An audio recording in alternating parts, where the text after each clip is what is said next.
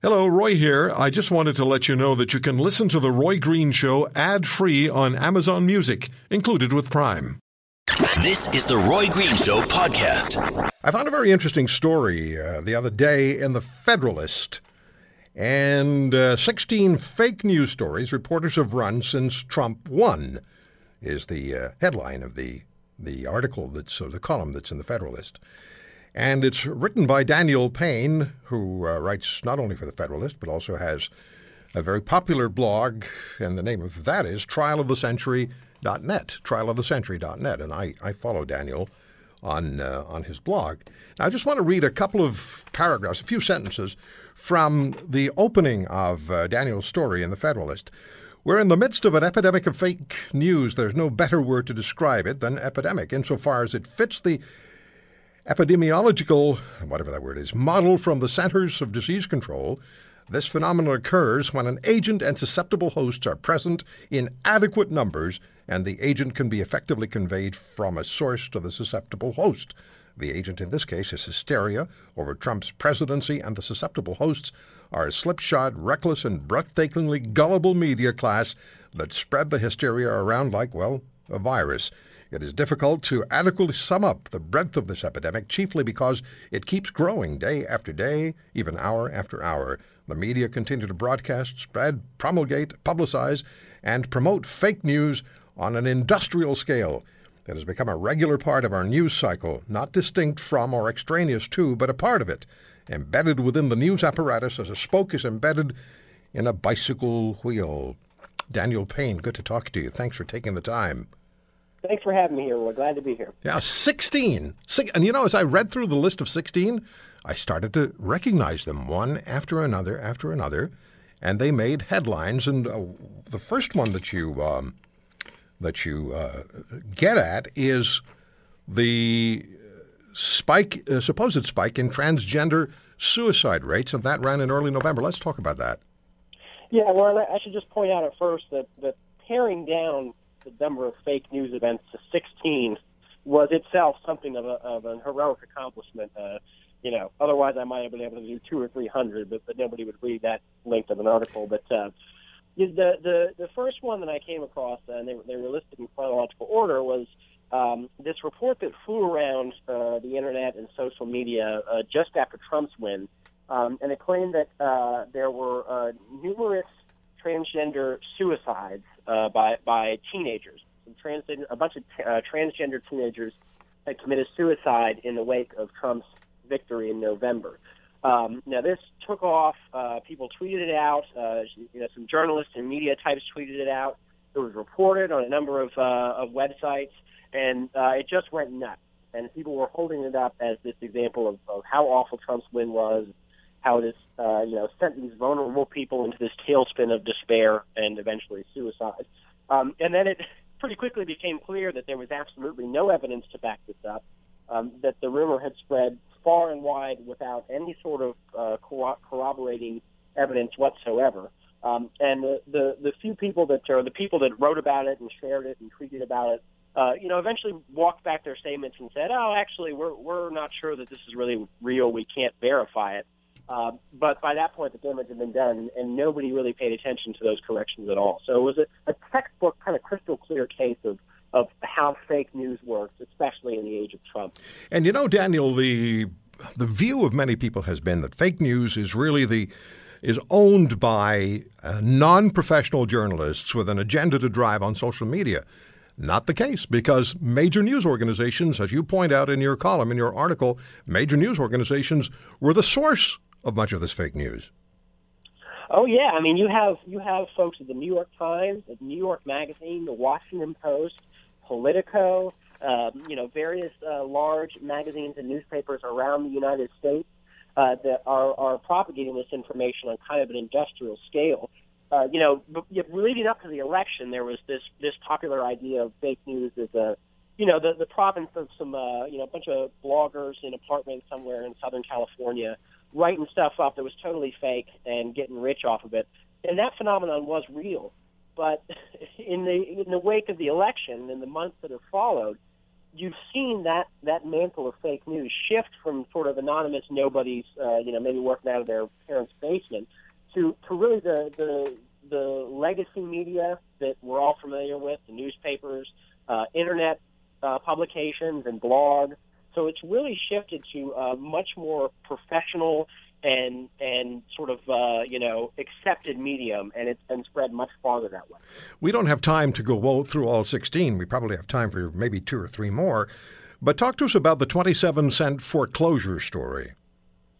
Yes, so shortly after the election, it was probably about 3 weeks after Trump won, an essay was published by Lorraine Wohlert that claims that the nomination of Trump's nomination for the Secretary of the Treasury had once overseen a company that had foreclosed on an elderly widow because she missed 27 cents in her mortgage payment. Now, as you might imagine, this story went absolutely viral. It was retweeted all over the place. It was shared 17,000 times on Facebook.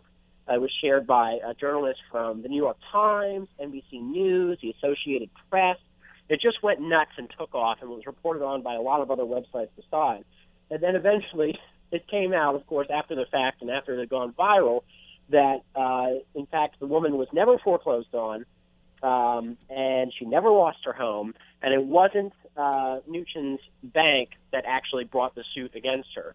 So it was absolutely a case of where the author of the piece had not verified anything, had not checked any of her facts, had just gone straight to press with these sensationalist claims, and it took off and really kind of became part of the political consciousness for, and I imagine you'll still be able to find people who believe it. Oh, I'm sure. It went terribly viral. I'm sure.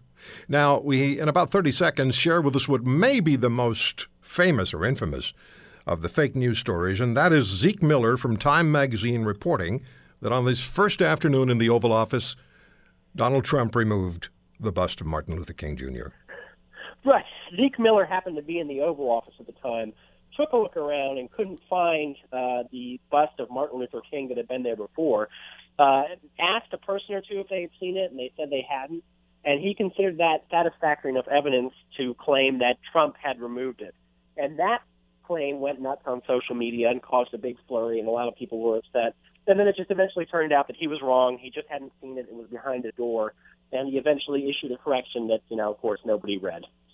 Well, I just found this article to really be fascinating, and there's 16 of them, folks. If you get the Federalist, or go to Federalist.com, and you have a look at the February 6th edition, 2017, you will see the 16 fake news stories reporters have run since Trump won. And it's by Daniel Payne, whose blog is trialofthecentury.net. Daniel, thank you so much for the time. We'll call you again. Roy, thanks for having me. Good to talk to you. All the best. You're listening to The Roy Green Show, weekends from 2 to 5 on AM 900 CHML. Let's talk about opioids. Let's talk about fentanyl. And we'll do it a little differently to what I've been hearing. It's fairly standard fare in media. Governments in Canada and the United States, from what we're told, are about to pass regulations limiting the amount of opioids which can be prescribed. This in order, again we're told, to combat the addictions and suicides reported. The issue, though, as I've been reading and as I've heard, as I've talked to people, is that it's rarely the patient who takes prescribed opioids to control torturous chronic pain, and the word tortuous I've heard more than once. It's rarely that patient who is a problem, but it's precisely that patient who may be harmed if regulations require the patient to take less in the way of opioid medication, or will maybe not get any. That's the fear as well. Professor David Yerlink joins me. He's the head of the Division of Clinical Pharmacology and Toxicology at the University of Toronto. He's a professor in the Departments of Medicine, Pediatrics, and Health Policy at the University of Toronto, and a key advisor on opioid policy to governments. We've talked once before, Dr. Yerlink. Thank you very much for coming back on the show. It's my pleasure, Ryan. I looked at a column you wrote in the Globe and Mail in 2016, Opioids, Whatever Happened to First Do No Harm. And you write, despite the best of intentions, we flooded North American homes with opioids purer and often stronger than heroin. These drugs increasingly fell into the wrong hands, destroying young lives and countless families in the process. Put a face to that for us, please. Well, I mean, there are many facets to this crisis, but one of the truths is that, a lot of pain medicines ended up in medicine cabinets, and it was, not necessarily the patients themselves who, although many clearly were, but, a curious 17-year-old or 21-year-old, would try the pills because they were there and they figured they'd be safe because they came from a pharmacy.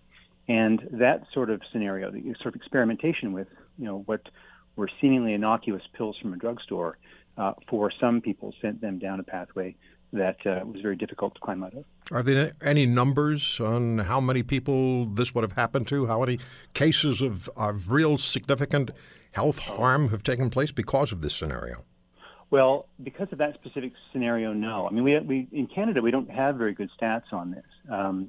I can tell you, this is speculative, but somewhere in the vicinity of 25 or perhaps 30,000 people have died from opioids over the last 20 or so years. That's going to include people who, were addicted and would have been addicted if doctors hadn't changed their prescribing practices as we have. It includes people who, developed addiction as the result of therapy, and it includes people like the teens and 20-somethings I described to you earlier. But we really don't know. That's just the tip of the iceberg. That's just the tombstone, as it were. There are many, many other ways these drugs can harm people. So is this a result of prescribed drugs or a result of a combination of prescribed opioids and opioids bought on street corners? That would be all comers. So that's going to be prescribed opioids used appropriately, prescribed opioids used inappropriately, and illicit drugs, heroin, fentanyl, and that kind of thing. All right. You wrote also in the column, another unfortunate truth is that even when our patients with chronic pain took these pills as we instructed, we caused far more harm than we anticipated. Many, by some estimates, 10%, spiraled into addiction, even though we had been told this would only happen rarely. So even if that 10% number is accurate, and that's the big number, does that mean that 90% of the patients who are using opioids as they're supposed to, as it's prescribed, are doing just fine, and the opioids are doing for them what they're supposed to do, and that is keep the quality of life reasonable? No, it doesn't, because you've sort of the assumption there is actually sort of a tacit implication in what you suggested is people are either addicted or they're doing okay. And it's very, very important to understand that that addiction is not nearly the only harm that these drugs can cause. So what else happens? You know the patient. Patient says to you, Dr. Yerlink, I have pain, chronic pain that I cannot live with. My doctor has tried all sorts of possibilities, all sorts of combinations of medicines. Nothing works for me other than the opioid medication. It allows me to function, allows me to live my life in a positive way. Take that away from me, and I'm going to be a useless human being, or I'll be somebody who will get onto alcohol or go and get street drugs. You've heard that, I'm sure. Oh, I hear it all the time on, in the media and on Twitter and from patients themselves. I mean, and it's a really important message. Doctors shouldn't just bat that kind of anecdote away. We hear that there are tens of thousands of people, if not more, in Canada who have that sort of story, and they'll furthermore say, listen, I'm not an addict. I'm a legitimate pain patient. I take my meds as directed. I don't go to multiple doctors and pharmacies, and I sure as heck don't crush up and inject my pills. And so I'm worried that when we talk about taking opioid doses down, that I'll be forced onto doses that make me suffer. Why should I be made to suffer because of someone else's bad decision? It's a very, very important scenario. What do you say to that patient who now tells you that story, who presents that case, and who has a case to present and is concerned that because of what he or she has been hearing and reading, that governments and regulators are going to say you're only allowed to have X number of milligrams of opioids, which falls significantly below what they're using now, which gives them ample and I think justifiable fear that their pain is no longer going to be managed? Excellent question. So the first thing is that no one's going to be prescriptive in what happens. There are guidelines that are coming out to help doctors care for pain patients better. But let me tell you what I would say. If I had a patient sitting across from me, I'd say to them this. I'd say, listen, I hear what you're saying and I believe you, and I know that you are fearful and frustrated, but it's really important to understand that the goal of using lower doses of opioids has very little to do with addiction. It's about trying to improve the quality of pain care. And it has the backstory is this. We used to think that when people still had pain, despite being on opioids, the right thing to do is just increase the dose to overcome it, right? More pain, need more medicine. That's extremely simplistic reasoning, and some doctors, unfortunately, haven't quite let it go. What we now know is that the benefits of opioids do not increase at higher doses, but the side effects do. And critically, this is really important, we're learning that the side effects of opioids include things like depression and even pain itself. And so when a patient on high-dose opioids hears these things, and with a doctor's help can manage to very, very gradually taper down to lower doses, they're often amazed by how much better they feel. Their pain is better, their mood improves, they think more clearly, and they often have a better quality of life and quality of sleep. It's only in hindsight that they realize that the opioids weren't making their life better, they were making it worse, and it was a matter of physical dependence that sort of tricked them into believing that this was a benefit. It's a harm masquerading as a benefit. All right. One doctor I asked about this, and when I prepped for this hour that we're doing, and I'm not going to keep you for an hour, but one doctor I spoke to said to me that if you don't, I hope I get this correctly, if you don't intercede with pain receptors in the brain, and you don't intercede in a way to really shut down the pain receptor, it is going to be responsive to lower and lower amounts of pain, measurable pain. So if you don't have enough, in this case opioids, to shut down the pain receptors, they will become more and more sensitive. It's simply not true. I'm not sure who told you that. But it was an MD. Pardon me? It was an MD. Oh, listen, as I said a moment ago, there are plenty of physicians who have, to be very blunt about this, views about the role of opioids in the treatment of chronic pain that not only aren't supported by data, they're contravened by what we know. And that little riff you've just delivered has no factual basis at all. What is very clear is that people quickly become physically dependent on opioids. It's not addictive. It's a normal adaptive response. Their body gets used to the presence of the drug. And so when they go without the medicine or the doses drop too quickly, which you should never do, they get sick. And they understandably, when they take the pill again, they feel better. They come to believe they need their medicine. They need the medicine because they have been on it, not because it's helping them more than harming them, which is actually the key goal of therapy. All right, Dr. Ehrling, we have about 30 seconds. Where are we going? Is there something on the market that is an acceptable substitute that is non-opioid for dealing with pain? Are we headed in that direction? Where will we be 5 years from now? I sure hope so. What we do need better drugs for the treatment of pain. We need safer drugs. I mean, of all the opioids, of all the agents out there, opioids are probably the class of drugs that has the most unfavorable balance of harms versus benefits. They do work in the right person, but at low doses. I think that down the road, if a company can produce a class of drugs that is, relatively safe and relieves pain, people will be a lot better off, and that company will do quite well itself. Appreciate the time today. Thank you so much. My pleasure. You're listening to The Roy Green Show, weekends from 2 to 5 on AM 900 CHML. Pain and chronic pain and severe chronic pain. The invisible, unwelcome companion for far too many people, and particularly with an aging population. I think that's going to become more and more of a reality.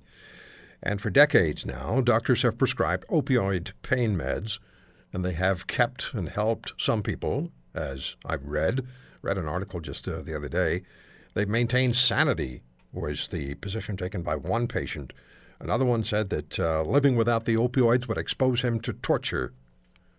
And one of the patients who was interviewed in that article I read was a doctor, not self-prescribing, but it was a doctor who had said that he understands so much of the argument against opioids, but he continues to use them on a daily basis as prescribed by his physician because they provide him with the pain relief that he requires. And he said, this interesting point that was made, unless you live with that level of pain, you're a theorist. If you live with that level of pain, you understand. Dr. Fiona Campbell is the president-elect of the Canadian Pain Society. She's an anesthesiologist in the Department of Anesthesia and Pain Medicine at Sick Kids Hospital in Toronto, an associate professor at the University of Toronto, and co-director of the Pain Centre at Sick Kids. Dr. Campbell, thank you very much for taking the time. Thank you very much for having me, Roy. The life of the patient who is living with chronic severe pain It starts the moment the person wakes up. Maybe it wakes the person up, and it's there all day long. The only thing the patient will say helps is the opioid pain meds. And now that patient has been hearing time and again that it's going to have to be reduced. The dosage will be reduced. Doctors are increasingly unwilling to prescribe opioids, and that patient becomes very concerned.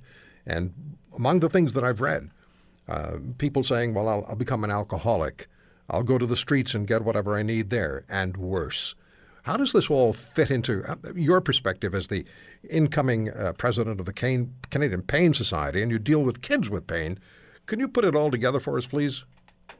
Now, that is a huge question to put it all together. I know, I'm sorry. I would like to begin by saying I do agree with Dr. Yearlink that there are so many facets to this. I do acknowledge that the opioid crisis is real, but we really mustn't forget the impact that chronic pain has on people and their families. And currently, I would like to point out that currently many are terrified for fear of losing an effective treatment that allows them to hold jobs, have some comfort, and have some meaningful improvements in their quality of life. So chronic pain is a complex disease, and patients are often treated in a way that does not recognize this. And one thing that I think is very important to do is to distinguish between chronic pain and acute pain. Acute pain is our natural warning system. It's our biological warning system, whereas chronic pain, on the other hand, is really a complex interplay between the brain and our malfunctioning nerve pathways that can occur and last long after normal tissue healing. So, for example, we know that 15% of patients after surgery, the same proportion after accidents, and also associated with medical conditions, can end up with chronic pain, and chronic pain can even occur without apparent injury. About 20% of the population have chronic pain, of whom 5% have significant disability with reduced quality of life. So, for example, I heard Chad's story about his wife, and I can't imagine how difficult their lives are and will continue to be. And there will be significant impact, as with all chronic pain, on sleep, on mood, with increased rates of depression and suicide, ability to work. So a quarter of people with chronic pain lose jobs. They can't participate in their hobbies and sports. They often stop seeing their friends, and they become socially isolated. And it's complicated by the fact that you've just mentioned that pain is invisible. It's also pain is also an ordinary part of life. So some don't take chronic pain seriously and are unsympathetic. And these are all things that really contribute to the pain experience. So emotions are very much part of the equation then. Oh, yes. I mean, pain actually is defined in terms of both a physical and an emotional phenomenon. I mean, when you think about the emotional impact of pain, it is very real. And we know that the pathways in the brain that are responsible for processing pain are very close to the area and sort of very integrated with the areas that process emotions. So as pain goes up, emotions can go up, and as emotions go up, anxiety, worry, depression, frustration, as those things go up, it can also drive up pain. Which brings me to a point about treatment. A lot of the conversation, and it is the focus, the opioid crisis, I completely understand, is the focus of the conversation today. But the treatment of pain is not just about drugs. And even the bit that is about drugs is not just about opioids. So when you have a complicated disease, there isn't going to be a simple treatment, and cure is unusual. So typically, current treatment in the modern era among pain experts, current treatment focus is on rehabilitation. So ideally supervised by an interprofessional team of doctors, nurses, psychologists, speaking of mood, rehab therapists, such as physiotherapists and occupational therapists, who can help with treatments that improve function. And we know that by improving function, we can reduce pain. But for some people, those treatments aren't enough, and they need some medical therapy in order to support the psychological treatments and the physical treatments that are required. And so there are a variety of medications that can be used for different pain conditions, of which opioids is but one. What? And I just, something came to mind, and I should have thought of this earlier, but it's talked about quite regularly. And I've had aired programs where for example, we talked to the father of a 3-year-old who had tremendous issues, great issues, problems with seizures. And that little child was given marijuana extract oil, and the seizures disappeared. And we hear time and again about marijuana being a pain drug, an effective pain drug, or one option. Where does it fit into the equation at all? Or? Yeah, well, that's a bit of a loaded Or is it a question. sidebar? Is it a sidebar issue? It's not really a sidebar. I mean, I think when we're talking about medications for pain control, we really have to evaluate benefit and risk, and being compassionate for the patients whom we serve. Marijuana, there are now what we call cannabinoid receptors within the body, just like there are opioid receptors within the body that are involved in modulating pain. And so there may be, there certainly are for some conditions, a role for the cannabinoids. Pain is one of them, but we need to again balance risk and benefit. And seizure disorder is another one where seizures have been, or marijuana cannabinoids have been shown to be effective for seizure disorders. And likewise, they will be helpful for some pain conditions. But in parallel with the opioids, particularly in my group of patients, so the children and teens, we need to be very mindful about the impact on medications on the developing brain. What I'm hearing from Professor Yearlink, and what I'm hearing from you is that, and particularly hearing from you, is that each situation, each patient, is a very individual concern. There's no one size fits all. That being said, what do you say to the patient who's listening right now, who hears you and is attentively listening to every word you're saying, but tuning out whenever the suggestion may become even marginally mentally visible, if I can use that metaphor, tunes out the moment opioids are not part of the picture. I don't hear opioids, I can't hear you anymore. Okay. So, and I know that this is a very real problem. So to cut to the chase, we know that we have this sort of catch-22, right, where the opioid debate is engendering really strong emotion for both sides. So access to opioids versus limiting access to opioids. And we do know already that there are disturbing trends emerging in terms of limiting access. So for those patients who are listening that you just mentioned, we know that some physicians are refusing to prescribe opioids at all for fear of reprisal from professional bodies. So we also are hearing of suicides by pain patients for whom opioids have been cut off. And we know that patients are suffering from acute opioid withdrawal presenting to emergency departments.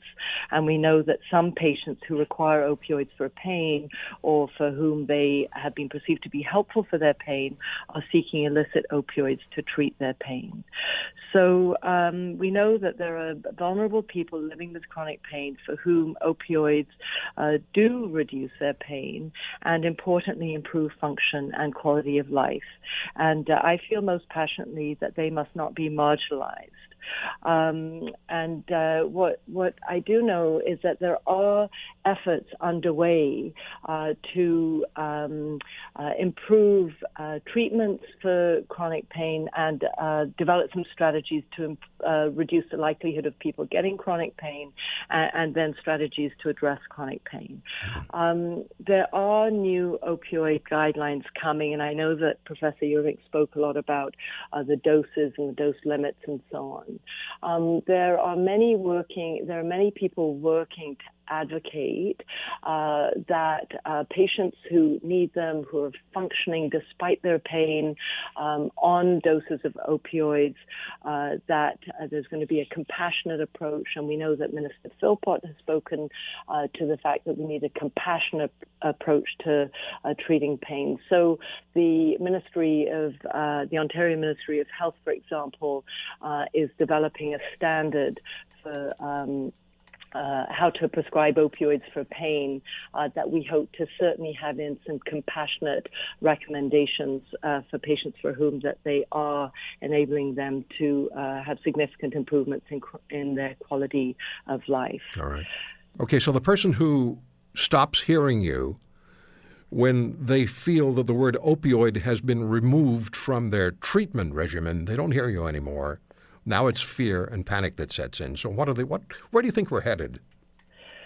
Well, unless we can intervene earlier to improve the way that we assess and treat pain, then those patients are going to, if they feel that they're on their own, they don't have the treatments that they perceive to have been helpful for a long period of time, they maybe go down some of those routes that I just mentioned before in terms of choosing not to live, seeking illicit opioids, getting more depressed, going into acute opioid withdrawal because they're no longer getting their opioids. So I think that we're really moving into an area that is incredibly inhumane for patients who are already on opioids. So as I mentioned before, I think whatever resolution we have to recommendations for prescribing must include compassion and options. I'm not accusing anyone of anything, but sometimes politicians and the world of politics, they make decisions based on what appears to be best for the world of politics. And I just hope that when the decision is made, after appropriate research and speaking to you, Dr. Campbell, also speaking to patients, I understand that patients were originally excluded from a conference on pain, which to me sounds ridiculous and dangerous. But I hope the decision is made based on appropriate information and on that terrifying pathway that you describe: pain, social isolation, depression, suicide. Yes, I hope, I'm cautiously optimistic that all the important players, including, most importantly, patients, healthcare providers, law makers, policy makers, are all going to work together to come to a solution that improves the lives of patients with pain, but also leads to reductions in harm. And we don't know exactly what that is going to look like, but I do believe we need improved pain care that is not just about the drugs, but that drugs is an integral part of that. Right. We need better pain education. Vets get 5 times more pain training than medical students do. And at this point, I'm sorry, I have to jump in, and it's not my fault. It's the clock's fault. We've come to the end of the hour. But I hope you'll come back on the program. I'd like to talk about this again. Okay, thank you so much for having me. And really, my heart goes out to patients who live with chronic pain. You sound like a great doc. Thank you. Thanks so much. Campbell. Bye-bye. Dr. Fiona Campbell.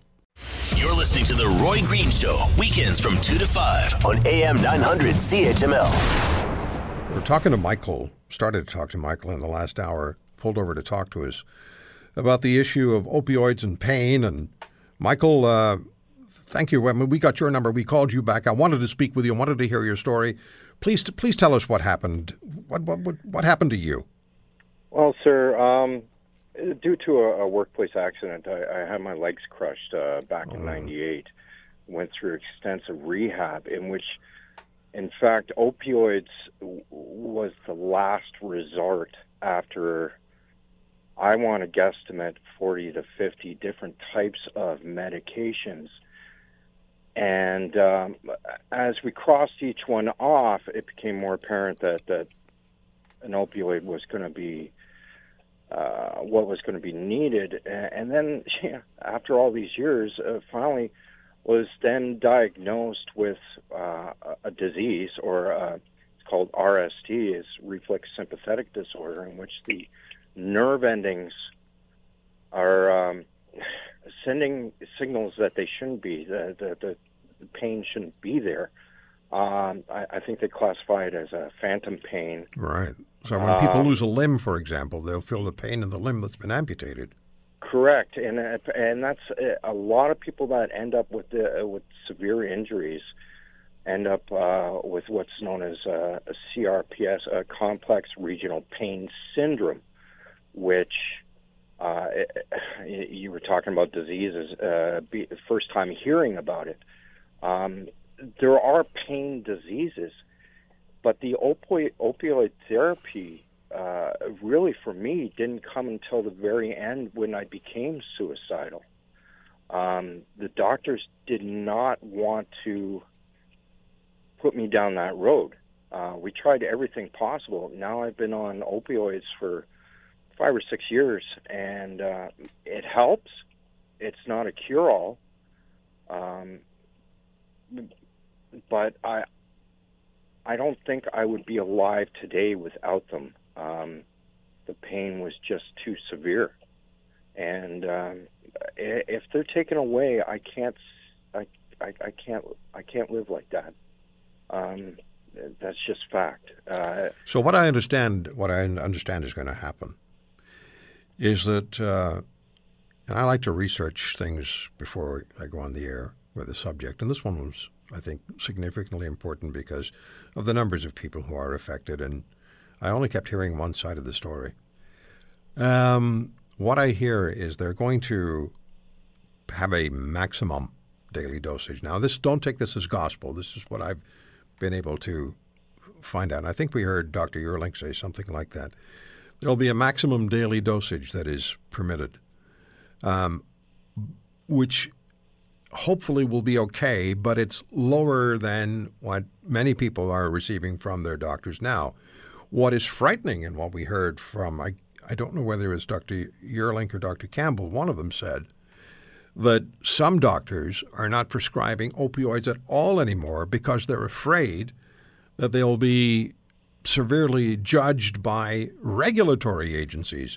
So even though it's still perfectly acceptable, well, maybe not acceptable, but it's legal for doctors to provide opioids, they're not doing it because they're afraid for themselves, for their own professional well-being. That's insane. I don't believe that that's new, though, to be honest with you. It probably, you know what, it probably isn't. It probably isn't. As I said, mine was a last resort. I don't know if it was because of my age at the time, being in my mid to late 20s. I'm not sure why, but... So you're feeling, Michael, your sense is they should have gone to the opioids a lot sooner. For myself, yeah. It took a hospital visit for an attempted suicide Good due Lord. to pain for them to actually, my team of doctors, not just one, to say, let's send this guy to a pain specialist who then looked at the entire picture from all the doctors and said, hold on a second, let's give this guy something so he can function somewhat. Now, my medication, though, it is regulated. I have X amount of pills per month.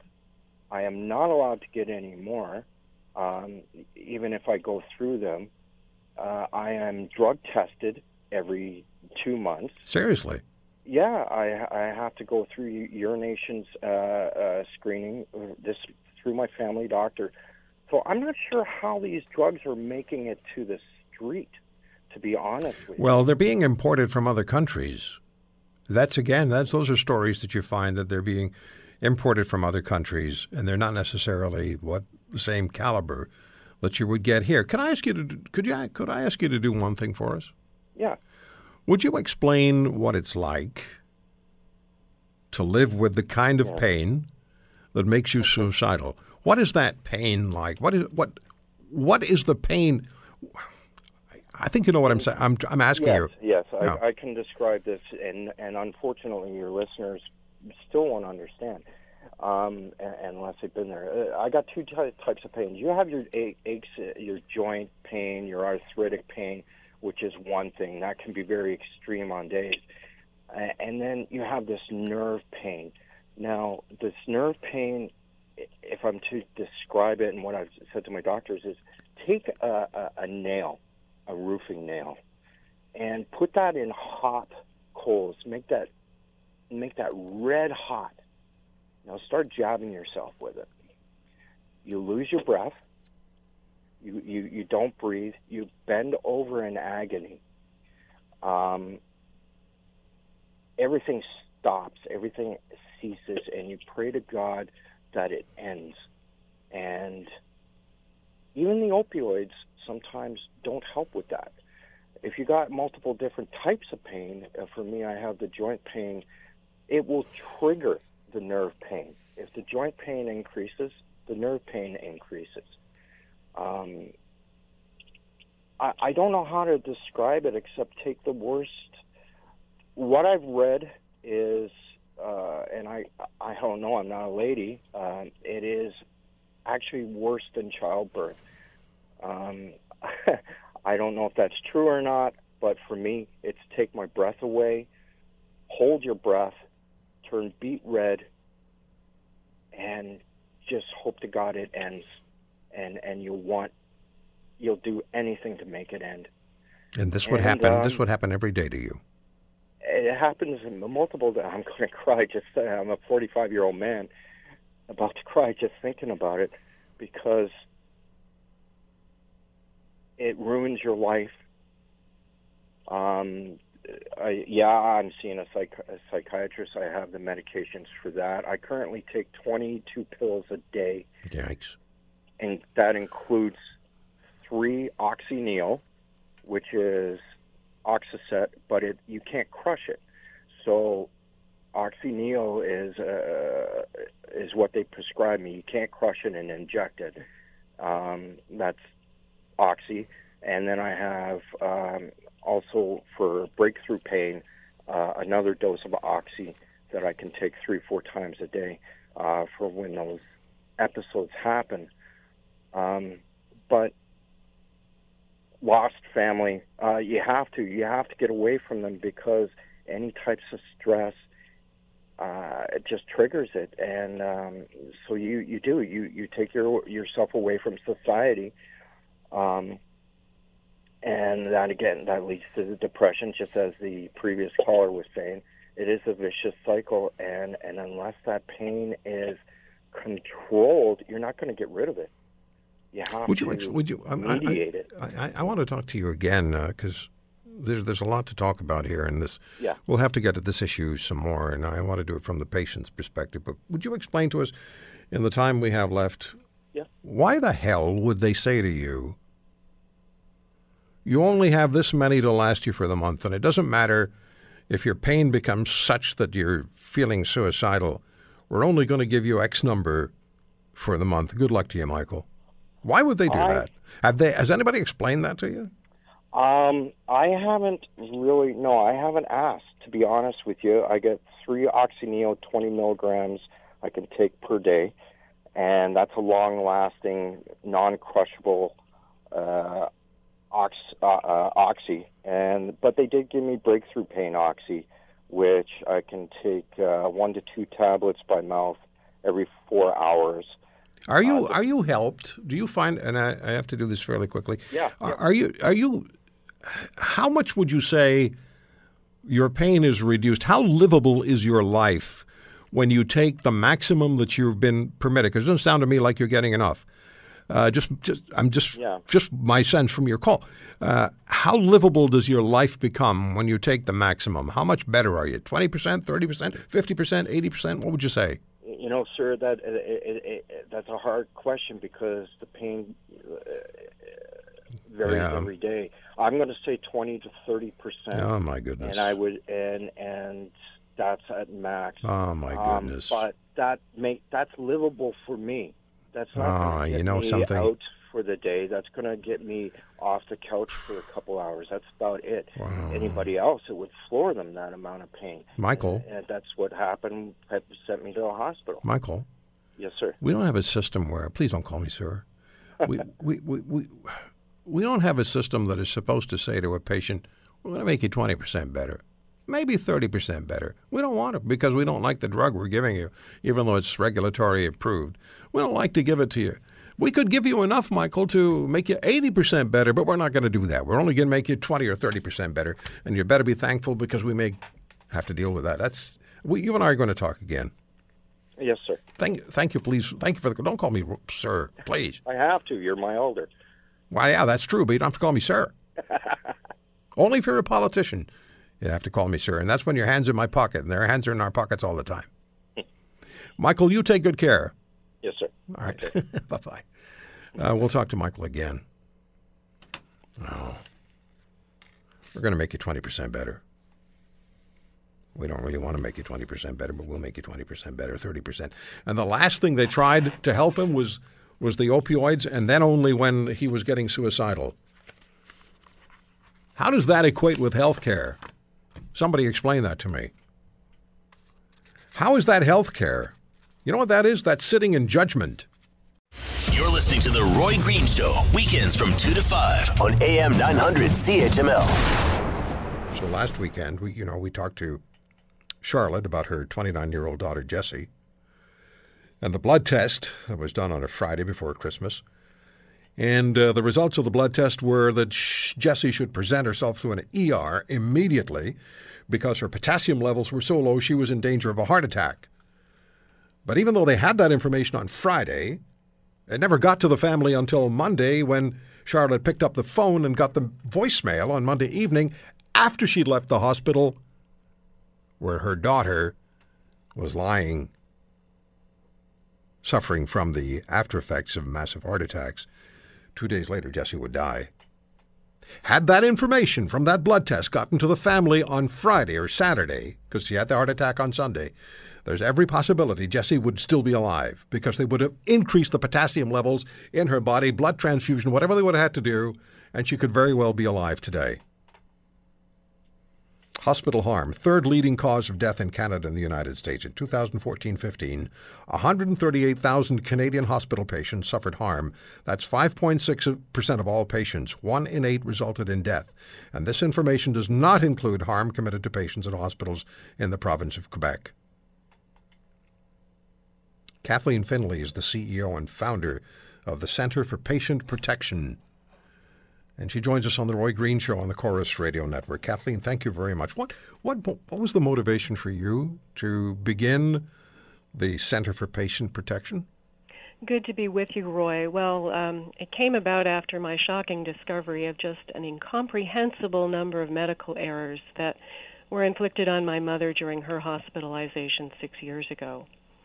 And I couldn't really understand why so many errors were happening to my mother. And, what I did was, as I approached it in the usual way that I do things, I just did more research. And I discovered, shockingly, as you said, that medical errors are the third leading cause of death in Canada and the U.S. They claim more lives every year than strokes, Alzheimer's, kidney disease, breast cancer, and plane, train, and car accidents combined.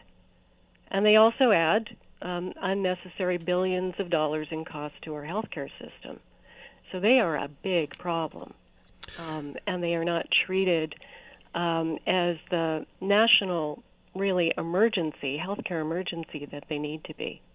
1 of every 18 patients who's admitted into a hospital in Canada, again, this is excluding Quebec, they have their own statistics and they were in part of the study. But 1 of every 18 who's admitted to a hospital in Canada will be dealing with an antibiotic-resistant infection, experience a fracture from a fall, possibly suffer accidental lacerations during a medical procedure, or some other kind of unintended harm. Clearly, it's not intended, but it happens. And this report was put together for and by the Canadian Patient Safety Institute, which published the report along with the Canadian Institute for Health Information. This was for 2014, 2015, 138,000 patients. And I believe this is the first time there was ever a report like this, Kathleen. It is. It's definitely something new in Canada. They have been doing this kind of thing in the United States quite a bit longer.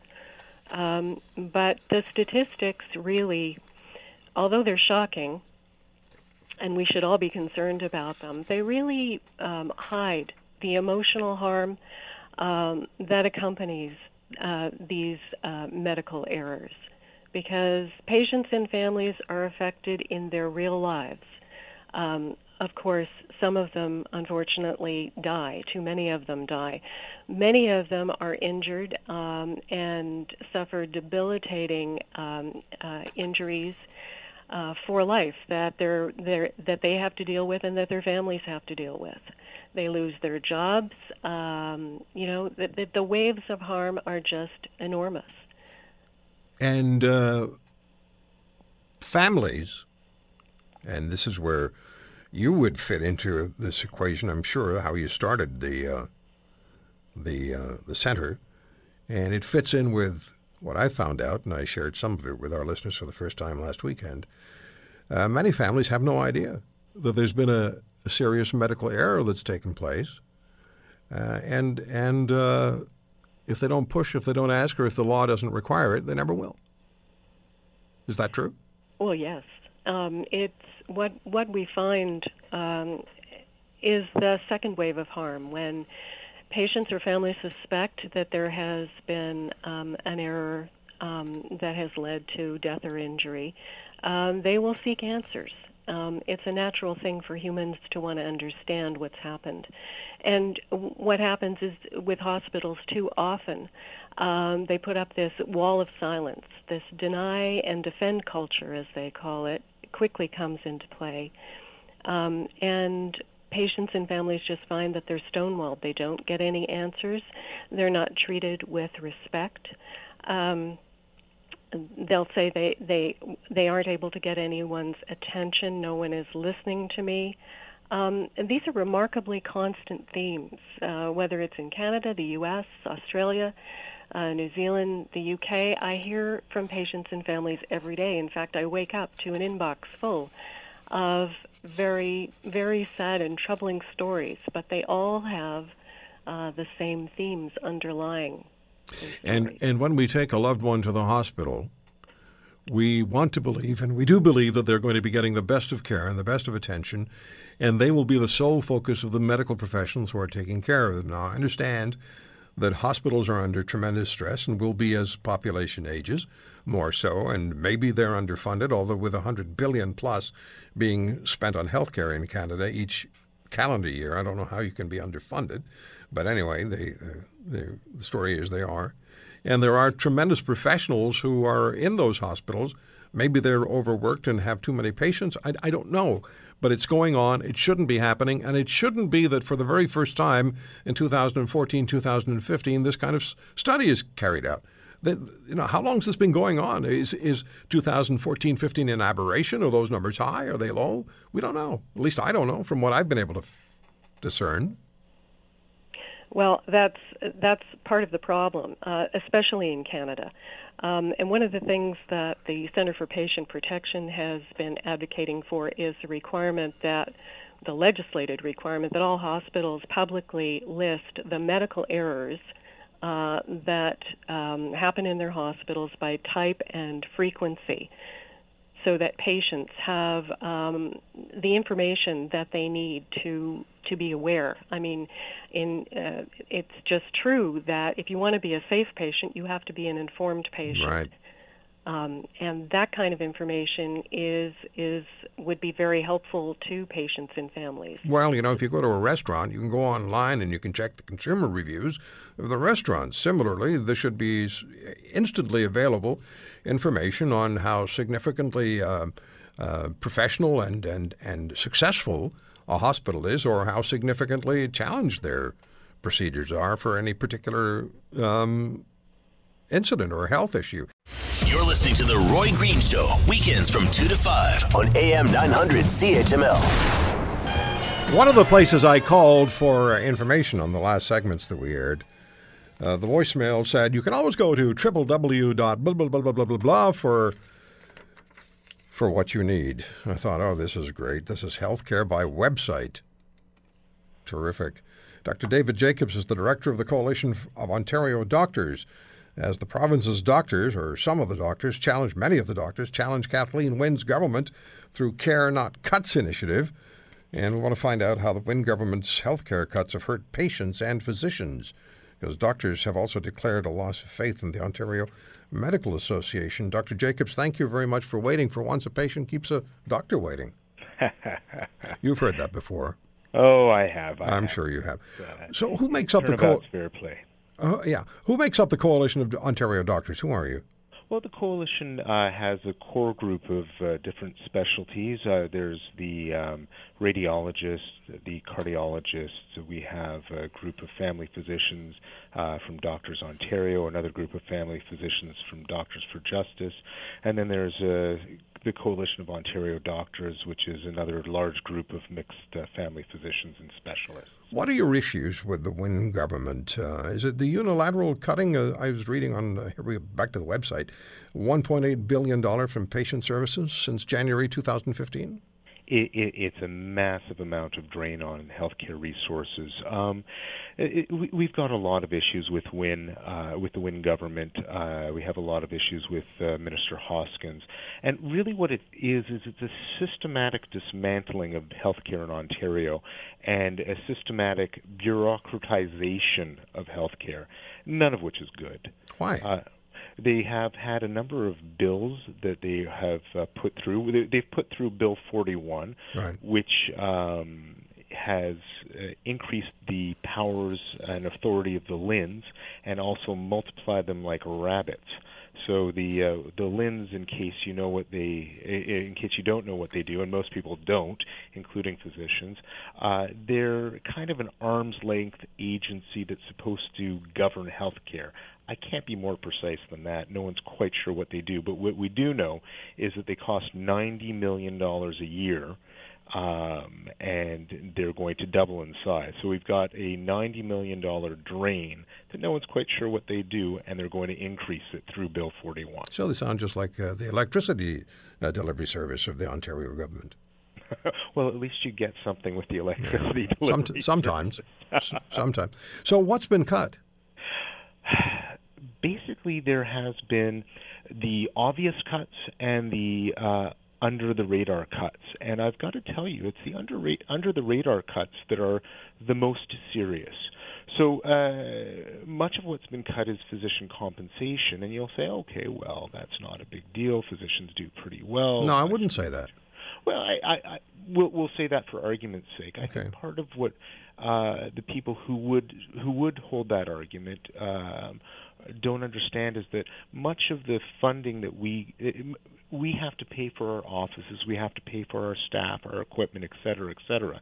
And as you reduce the amount of money coming in, the services automatically must be reduced. It's very simple math. So what's the outcome? What happens? What's the effect on healthcare? What's the effect on doctors? We're losing doctors to other jurisdictions.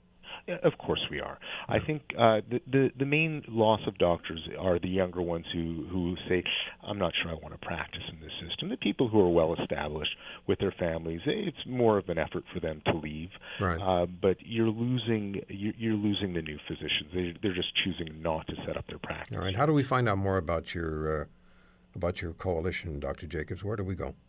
Well, you can just pop it into Google, and you'll see the Coalition of Ontario Doctors and the messages that we have there, or you can follow us on Twitter. Okay. But we'll be very vocal, and you won't have to look hard for us very soon. We're going to be it's going to be very obvious as to what our message is. Well, if I have to choose between the doctors and the government, the Wynne government, you guys win every time. I love it. Thanks for the time today. Thanks so much. All the best. Bye-bye. Dr. Jacobs from the Ontario Coalition of Doctors. The Roy Green Show, weekends from 2 to 5 on AM 900 CHML.